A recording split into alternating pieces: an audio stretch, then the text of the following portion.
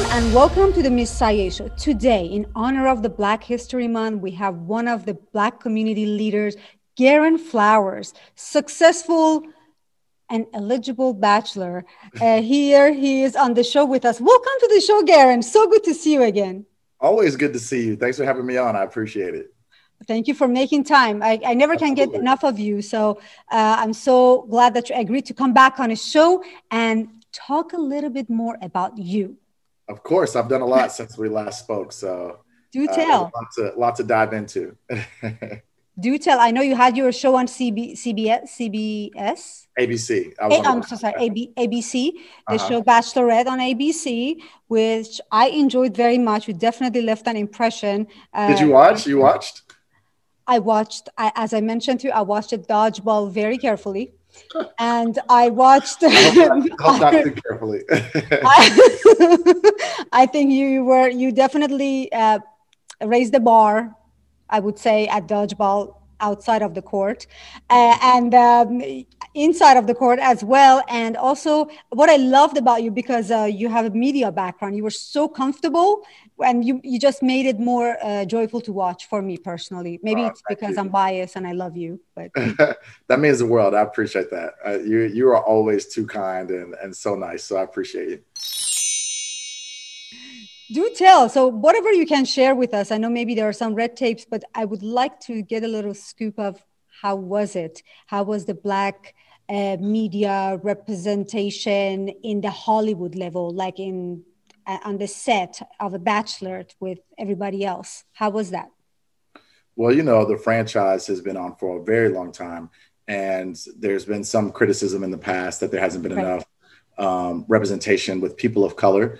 And, you know, I've seen certain seasons where there were a decent amount of men of color vying for the Bachelorette. So that made me feel more comfortable going on the show. And then going into this process, the producers were very upfront with me about how they wanted to, you know, have more representation. And they wanted to see, you know, a person of color go for love. So I felt very comfortable going into the process, and being there, I definitely felt comfortable, and I'm glad that showed on camera. Definitely. You're definitely brave. You know, I know how we could be pigeonholed and they put you in a box or you can do certain thing. When I started acting, it was the same thing. The same roles you will go out for, and then they would say, okay, we want to add some flavors. Maybe we can just bring you in as a token. So it takes a lot of courage for you to, I think you applied, or did you submit yourself and they chose you? Yeah, I ended up submitting myself and they ended up picking me up, which was incredible. I never thought that I would have the opportunity to go on a show like this. I didn't know that I was the caliber of guy they were looking for. And that was my bad for thinking that I wasn't, you know, that the caliber worthy guy, because they saw it. And so I'm glad that I did apply. And it definitely helped boost my confidence being able to go through this experience. Garin, caliber worthy? Are you kidding me? You are teaching at USC, even at your rival. Right. I mean, you're all around successful, bright, excellent attitude, handsome. What is caliber worthy? Like, you are caliber. That's what I would say. So I'm so glad that someone like you went on that show, and and it seemed like you got a rose. The first couple of nights you did get a rose. So how was that with your other was the competitions or other gentlemen that were on the show? How was that? Yeah, it was difficult at first. You walk in and you see these tall, good-looking guys, very fit, great careers, you know, a doctor, few lawyers, lots of business owners, some financial guys. I mean, you had the creme de la creme. Some of the most amazing men you'll find in this country were all in one room going after the same woman. So that was very intimidating, you know.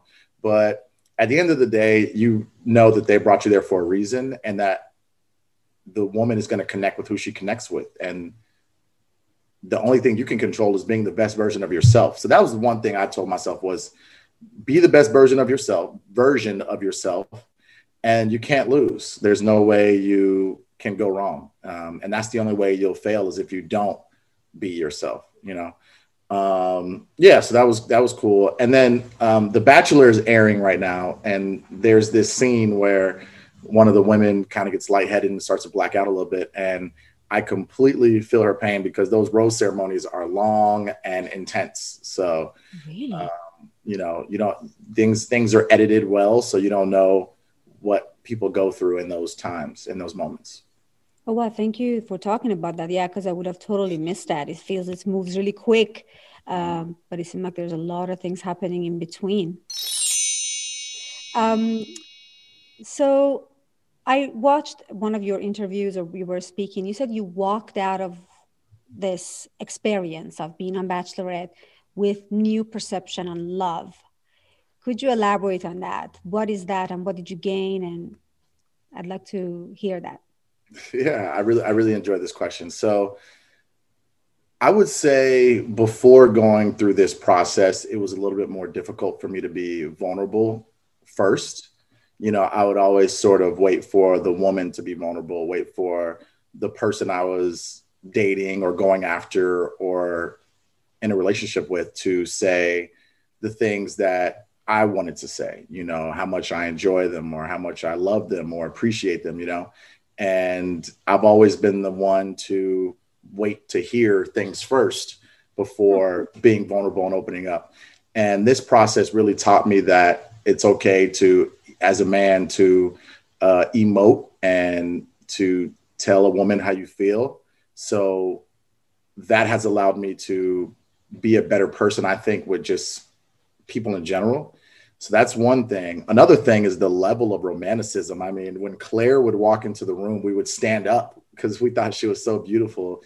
And the things that we did, I mean, the effort and the level of attention I put into impressing her was like, wow, I've never done this for a woman before. So I was like, if I'm willing to do this for a woman on this TV show, why wouldn't I do that for a deserving woman off of camera?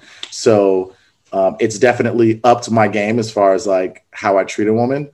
And then lastly, just being raw and vulnerable, kind of like the first thing I said, just being raw, vulnerable, open, and knowing that love can be a fairy tale. Yeah, yes, I hear you. And I'm glad that you have walked out with some valuable information or growth, personal growth from the show. That's a Mhm. very positive outlook that you have.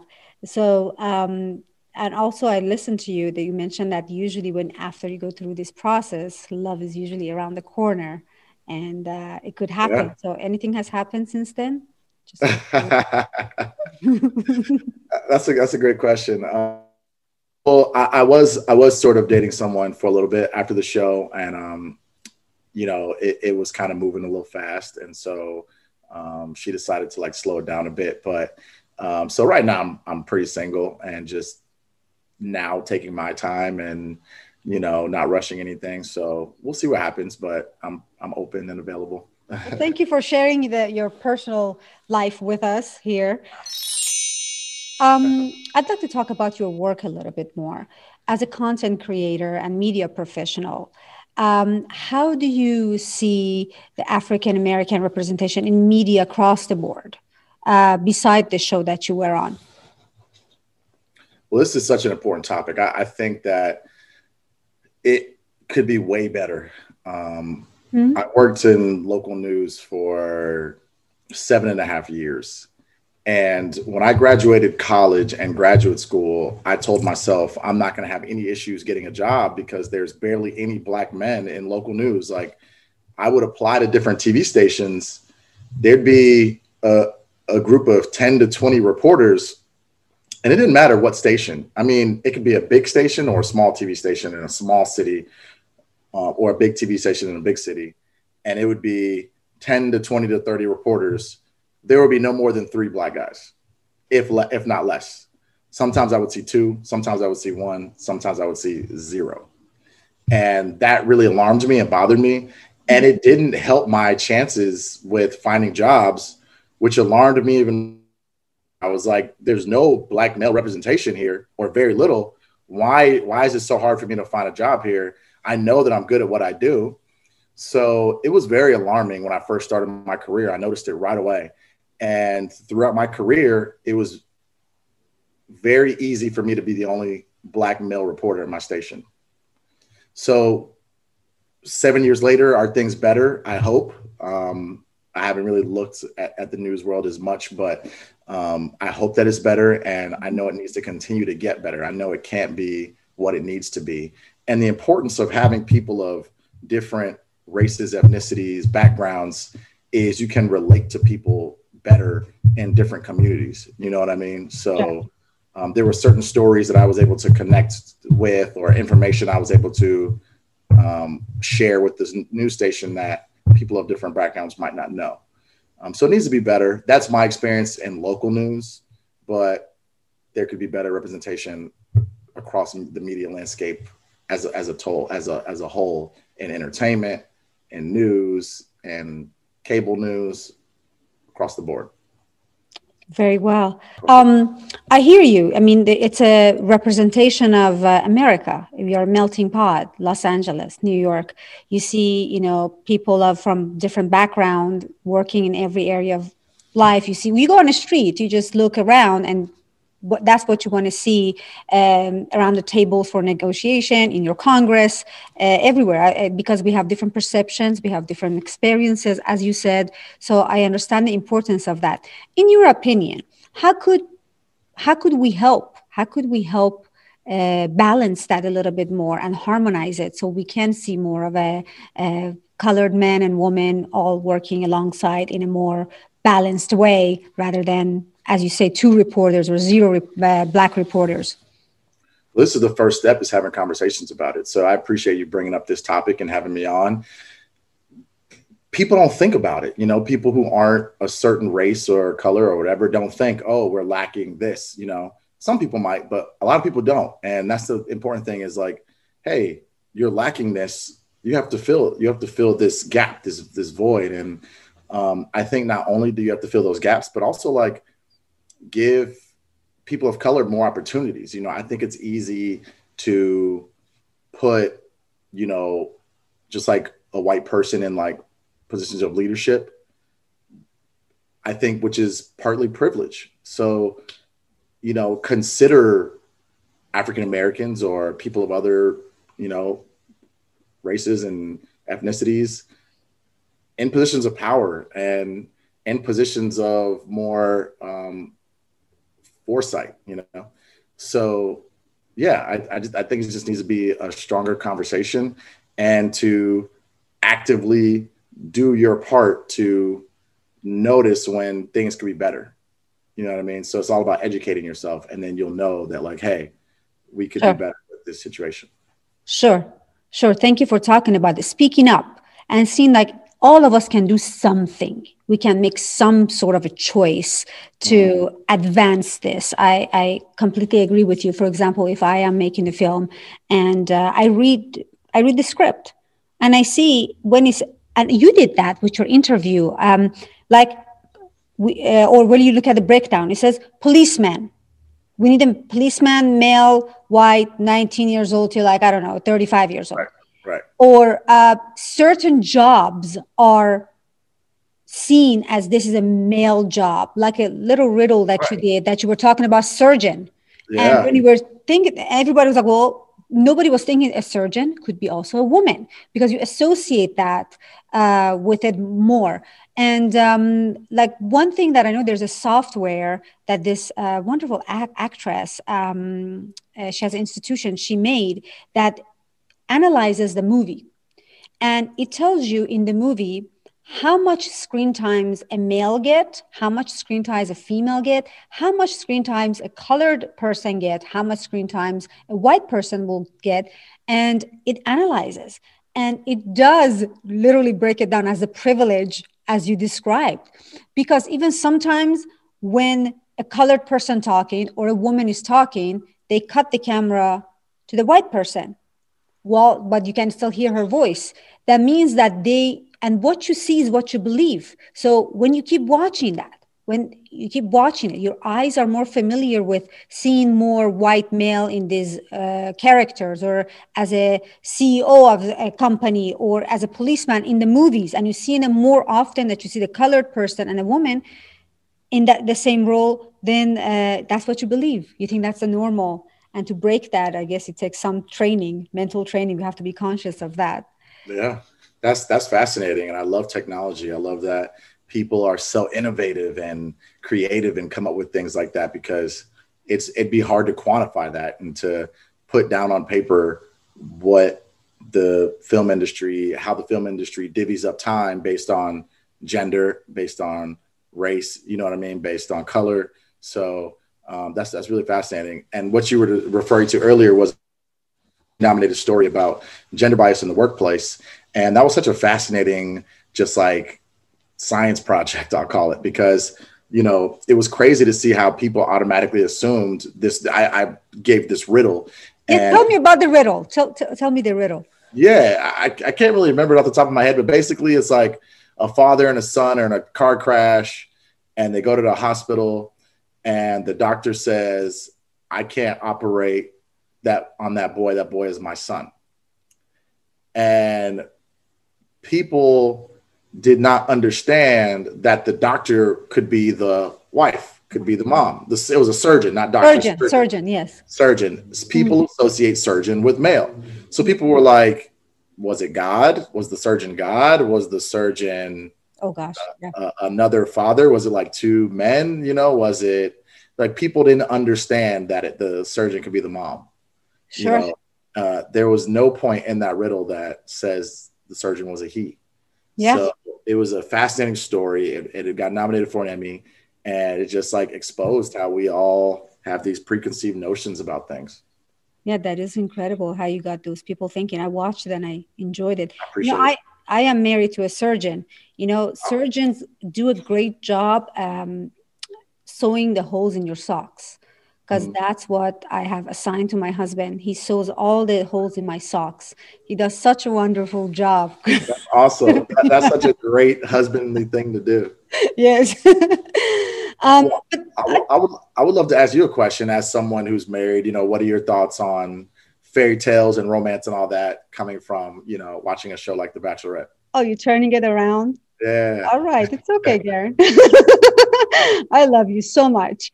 You know, we have recently got married, and someone once told me, fairy tales could not be true, but love stories are true, and you make your own love story. In my case, I did have the fairy tale. It has been incredible, and I literally manifested. We both manifested each other in each other's life, and you know, people fall in love differently. But for me, when you know, you know. We both knew, and we both moved really fast, really, really fast. So like you were experiencing that you had to slow down with the previous experience you had. We moved really fast because we knew and we moved forward. And definitely marriage is something special and to be cherished, because it definitely, even that it's COVID and we had to do it very private. It was literally four of us. It was me, my husband, Sir Richard Branson, his wife, and in his island. And it was very intimate. But even after that ceremony, even that it was so small, it felt just more beautiful. It felt like you feel like a new person. If refresh button for, you know, I just felt really good. We both felt really, really good. My husband couldn't sleep till 3 a.m. He was up, like his eyes were wide. Like, did it just happen? It seems like a fairy tale. I was like, yes, it did happen. But it's challenging. And I asked everybody around me before I got married. I said, what is your advice? What is your advice? And as Sir Richard Branson, he wrote a beautiful piece and he was reading to us. He said, it comes with lots of patience and work, and you have to work at it every day. So it's not going to be easy. And if you have marital problem or you have something to discuss with your partner, but you put that at the end of your list, so you attend to that right before you go to bed when you already take care of everything else business-wise. And then you're like, hey, honey, I actually wanted to talk to you about this and this. When you guys are both emotionally not as, it's end of the night, so you're tired. That tells you where you're setting your priorities. Versus if you, in the first thing in the morning before you go to work, leave a note and say, I know I have to talk to you about this. I know we still have to discuss this. You're important to me. Let's talk about it. Let's make an appointment to talk about this. So you just prioritizing your wife or your husband's feelings. I think that's very important. I love all of that. That all was incredible and amazing. I'm so glad I asked you that. I mean, I'm so happy for you that, you could have a love that you deserve and that is beautiful. And it's amazing that you had your fairy tale story, but you also are keeping it real and saying, like, it's work, it's not easy, and it takes time and patience and hard work. So, I mean, that's exactly what I'm looking for is a fairy tale story that's beautiful, but also I know that won't be easy and will take, lots of work. So that's amazing. Well, thank you so much. I look forward to one day you share your love story and marriage with me, hopefully soon, whenever it's ready. Hopefully.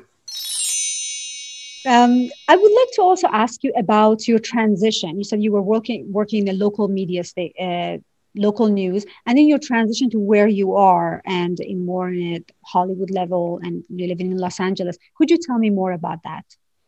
Absolutely. So, when I got into news, I knew that I always would be open to doing entertainment.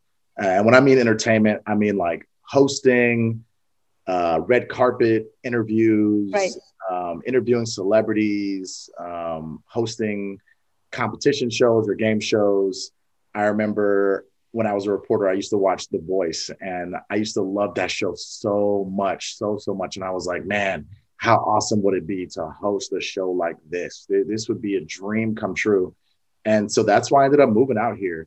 I enjoyed, for the most part, my time in news. It wasn't easy. It was a lot of rough days, but I had a passion for it, and that was that. I did that, and I had some great friends who reminded me that news wasn't the end of my story, that wasn't the end of my career, and what I would spend the rest of my life doing. And they reminded me that I enjoy talking to people and entertainment and pop culture.